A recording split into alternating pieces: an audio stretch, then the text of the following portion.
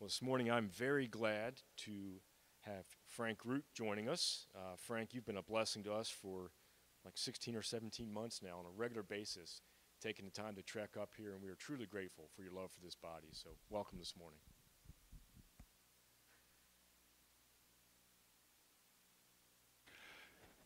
It's good to be back. Am I doing Second Thessalonians 1 or First Thessalonians 2? Oh, good. Just kidding. Well, it's a little shorter than my usual message. I worked through it, and that's just sort of the way it came out. So maybe you get out early today. But I have a question for you. Does anyone think that we're living in the same world as we were the last time that I was in this pulpit? To be sure, you can't turn on the news today, whether it be on the TV or the radio or most people on the internet. You can't turn the news on without hearing of a tragedy, either from a virus we can't see or from people around us that we can see. Every day, if it's not the virus in the news, it's the story of man's inhumanity to man. It seems we constantly hear of somebody being brutally treated. They might be wrongfully treated by strangers or by their neighbors or even by the authorities. It goes on around the world and in our own backyard. People are suffering and dying, often just for political reasons and sometimes for no reason at all. No matter where you stand on the various issues of the day, there's enough wrong in society to make your blood boil. You think that surely these are the worst days, or worse days than ever before. But take a look at history, and you'll see that oppression and brutality, especially in the political arena, have always been with us. And it was the same in the days of the early church. And this morning, we will look at that, and we will look at the response of the Apostle Paul. So our text this morning is the second chapter of 1 Thessalonians. And we're going to look at the whole chapter, but for now I'm going to read verses 1 through 9, and then come back and read the balance of the text in sections as we get to it. I'm reading this morning from the New American Standard Version. For you yourselves know, brethren, that our coming to you was not in vain, but after we had already suffered and been mistreated in Philippi, as you know, we had the boldness in our God to speak to you the gospel of God amidst much opposition. For our exhortation does not come from error or impurity or by way of deceit, but just as we have been approved by God to be entrusted with the gospel, so we speak not as pleasing men, but God, who examines our hearts. For we never came with flattering speech, as you know, nor with a pretext for greed. God is witness. Nor did we seek glory from men, either from you or from others. Even though as apostles of Christ we might have asserted our authority. But we proved to be gentle among you, as a nursing mother tenderly cares for her own children. Having thus a fond affection for you, we were well pleased to impart to you not only the gospel of God, but also our own lives, because you had become very dear to us. For you recall, brethren, our labor and hardship, how working night and day, so as not to be a burden to any of you, we proclaim to you the gospel of God. Let me pray for us. Father, we pray that you would speak to us this morning. Grant us your mercy that we might ever grow in our knowledge of you through your word, that we may be not only hearers, but doers also. May each one here, including the one who speaks, be encouraged from your word this morning. Amen. So in our text this morning, Paul is writing to a church that he had previously planted. And as he writes, he reminds them of the circumstance of his first visit.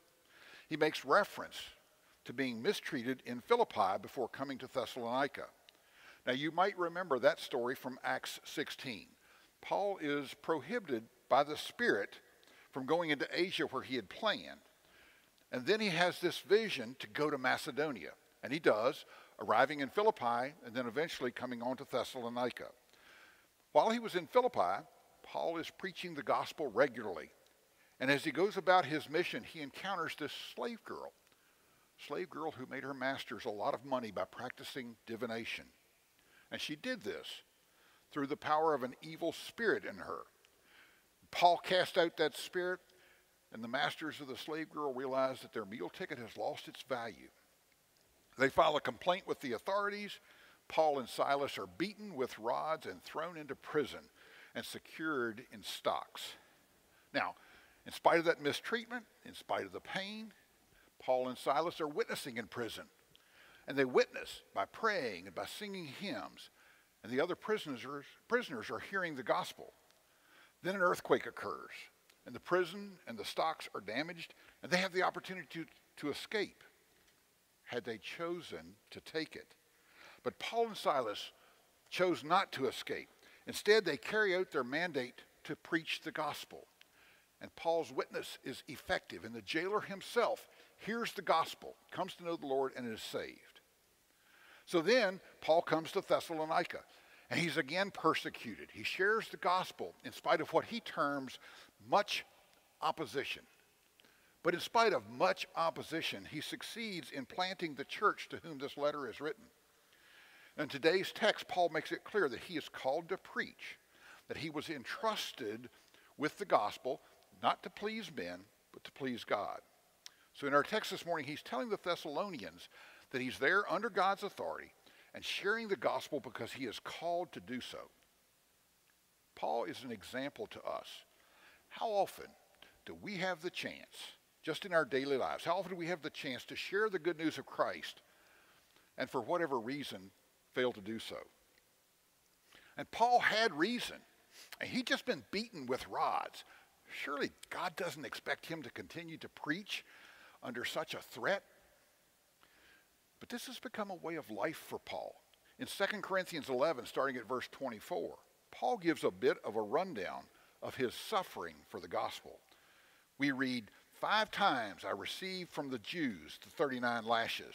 3 times I was beaten with rods. Once I was stoned. 3 times I was shipwrecked.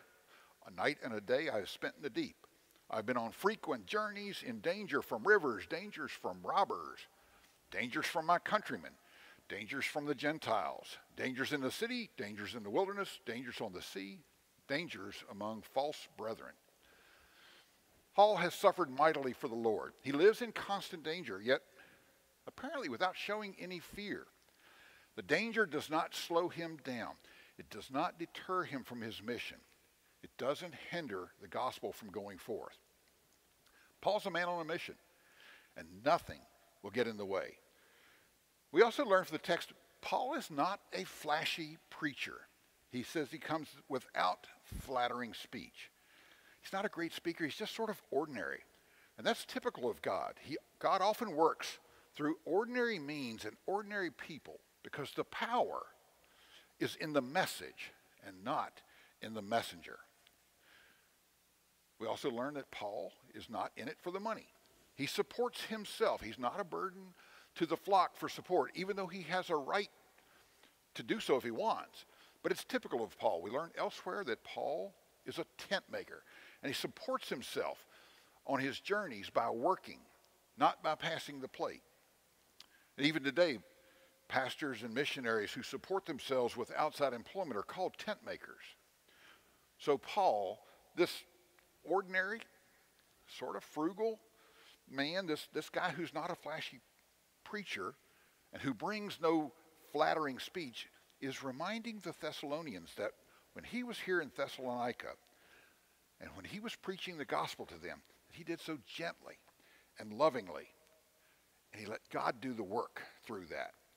It's not the one who speaks who counts, but it is God speaking through ordinary people that is effective.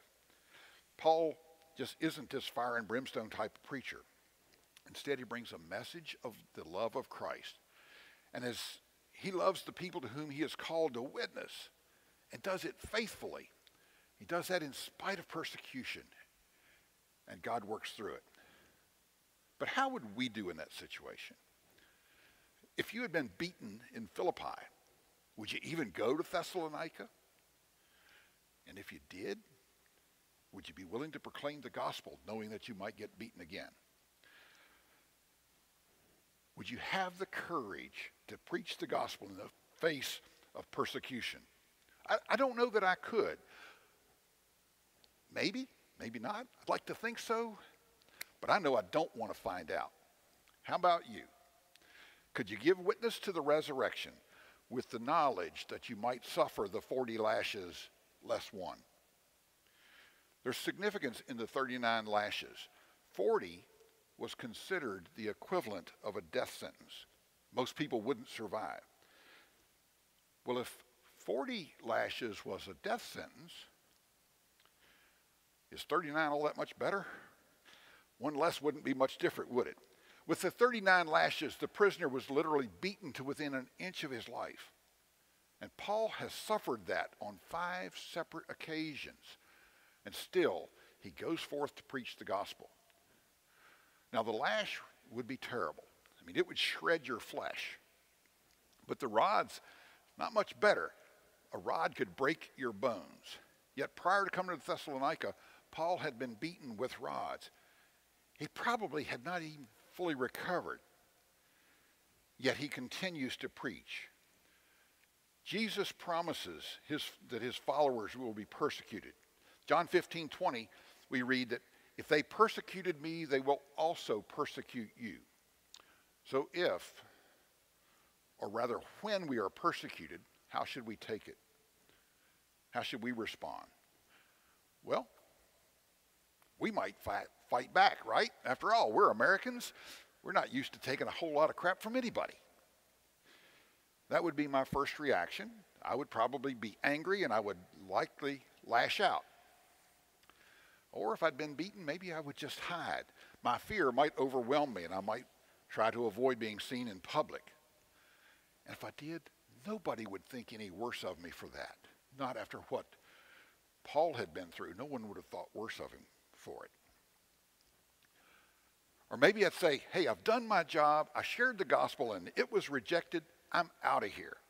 These people are toast. They can burn in hell for all I care. But that attitude would be wrong as well.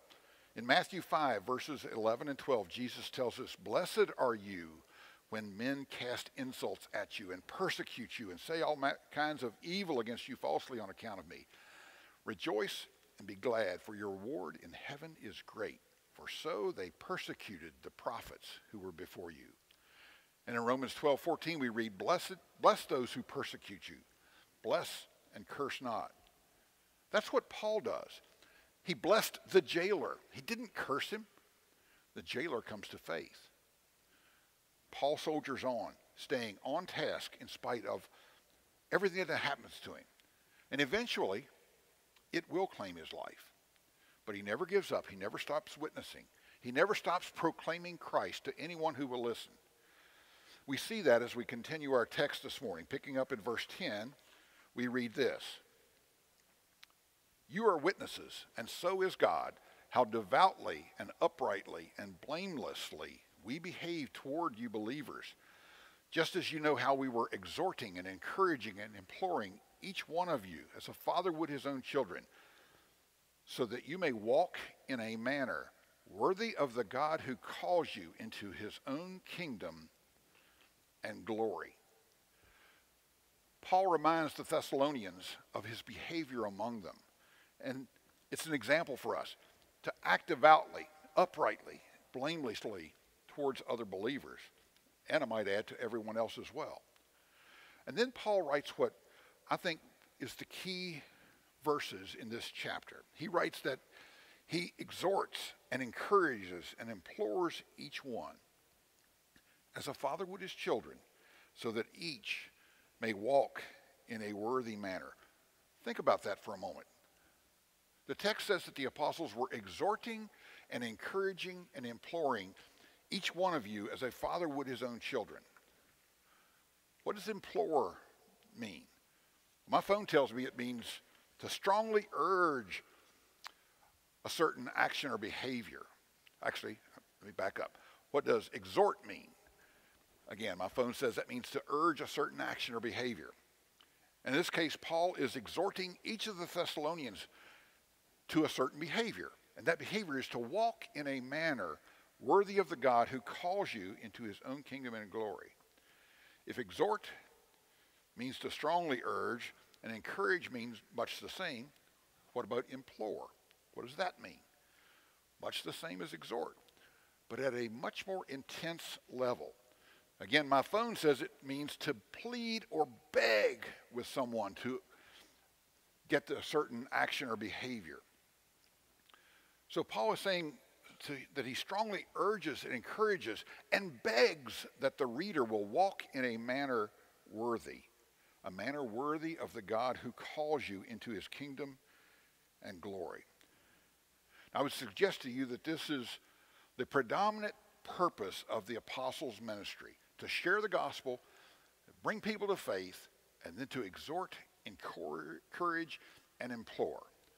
That's Paul's calling. He shares the good news of Christ, the Spirit converts, and then he encourages, exhorts, and implores the followers of Christ to walk in a manner worthy of the God who calls us into his kingdom and his glory.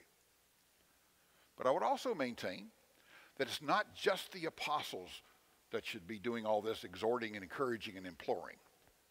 Is it not also the responsibility of church leaders? I would suggest it is not just church leaders. It's not just the pastor or the elder. It's not just a pulpit ministry. Should not all believers exhort, encourage, and implore each other? And the reason is for all of us, as the text tells us, is so that we can walk in a manner worthy of the God who calls us into his own kingdom and glory. This is the greatest gift ever given, to be called by God into his kingdom and glory. And to be sure, God calls us, not the other way around. It's not that we call on God to be saved. He calls us into his kingdom and into his glory. All that we do is respond. We do that by walking in a manner worthy of his kingdom, worthy of his glory. Let me ask you, who gets the glory when Paul goes to Thessalonica after being beaten in Philippi? God does. But God calls Paul into that glory, and Paul knows that his reward will be to live with Christ in glory. In Philippians 1, verse 21, we read, "For to me, to live is Christ, and to die is gain. But if I am to live on in the flesh, this will mean fruitful labor for me, and I do not know which to choose. But I am hard pressed from both directions, having the desire to depart and be with Christ, for that is very much better. Yet to remain on in the flesh is more necessary for your sake."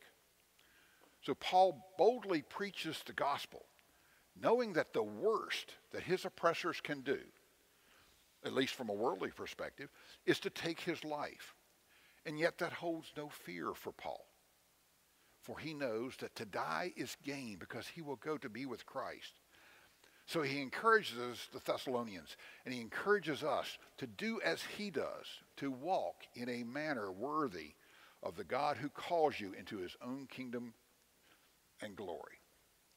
But Paul's not finished with this lesson. Picking up our text at verse 13, we read this: "And for this reason, we also constantly thank God that when you received from us the word of God's message, you accepted it, not as the word of men, but for what it really is, the word of God, which also performs its work in you who believe.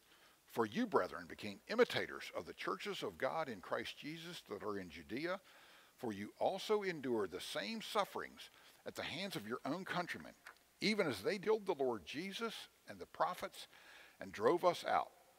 They are not pleasing to God, but hostile to all men, hindering us from speaking to the Gentiles that they might be saved, with the result that they always fill up the measure of their sins.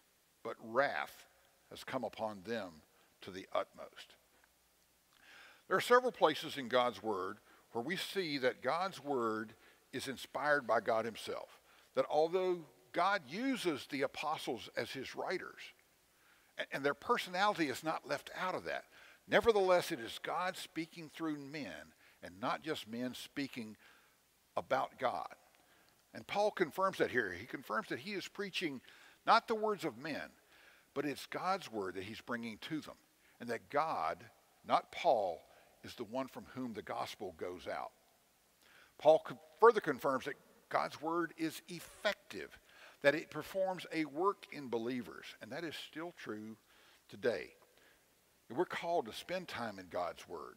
It's the mark of a Christian to be in God's word, to read it, to study it, to learn from it, so that his word can perform a work in us. You know, the Thessalonians had Paul in the flesh for a season, and then they sort of had him again in these letters that he writes. You know, we don't have Paul or any of the apostles in the flesh, but we do have them present in the letters that they wrote. We have the inspired teaching of God through God's anointed apostles. Paul's teaching comes to us today as fresh and as new and as vital as the day when he spoke to the Thessalonians and the day when he wrote these words down in a letter to them.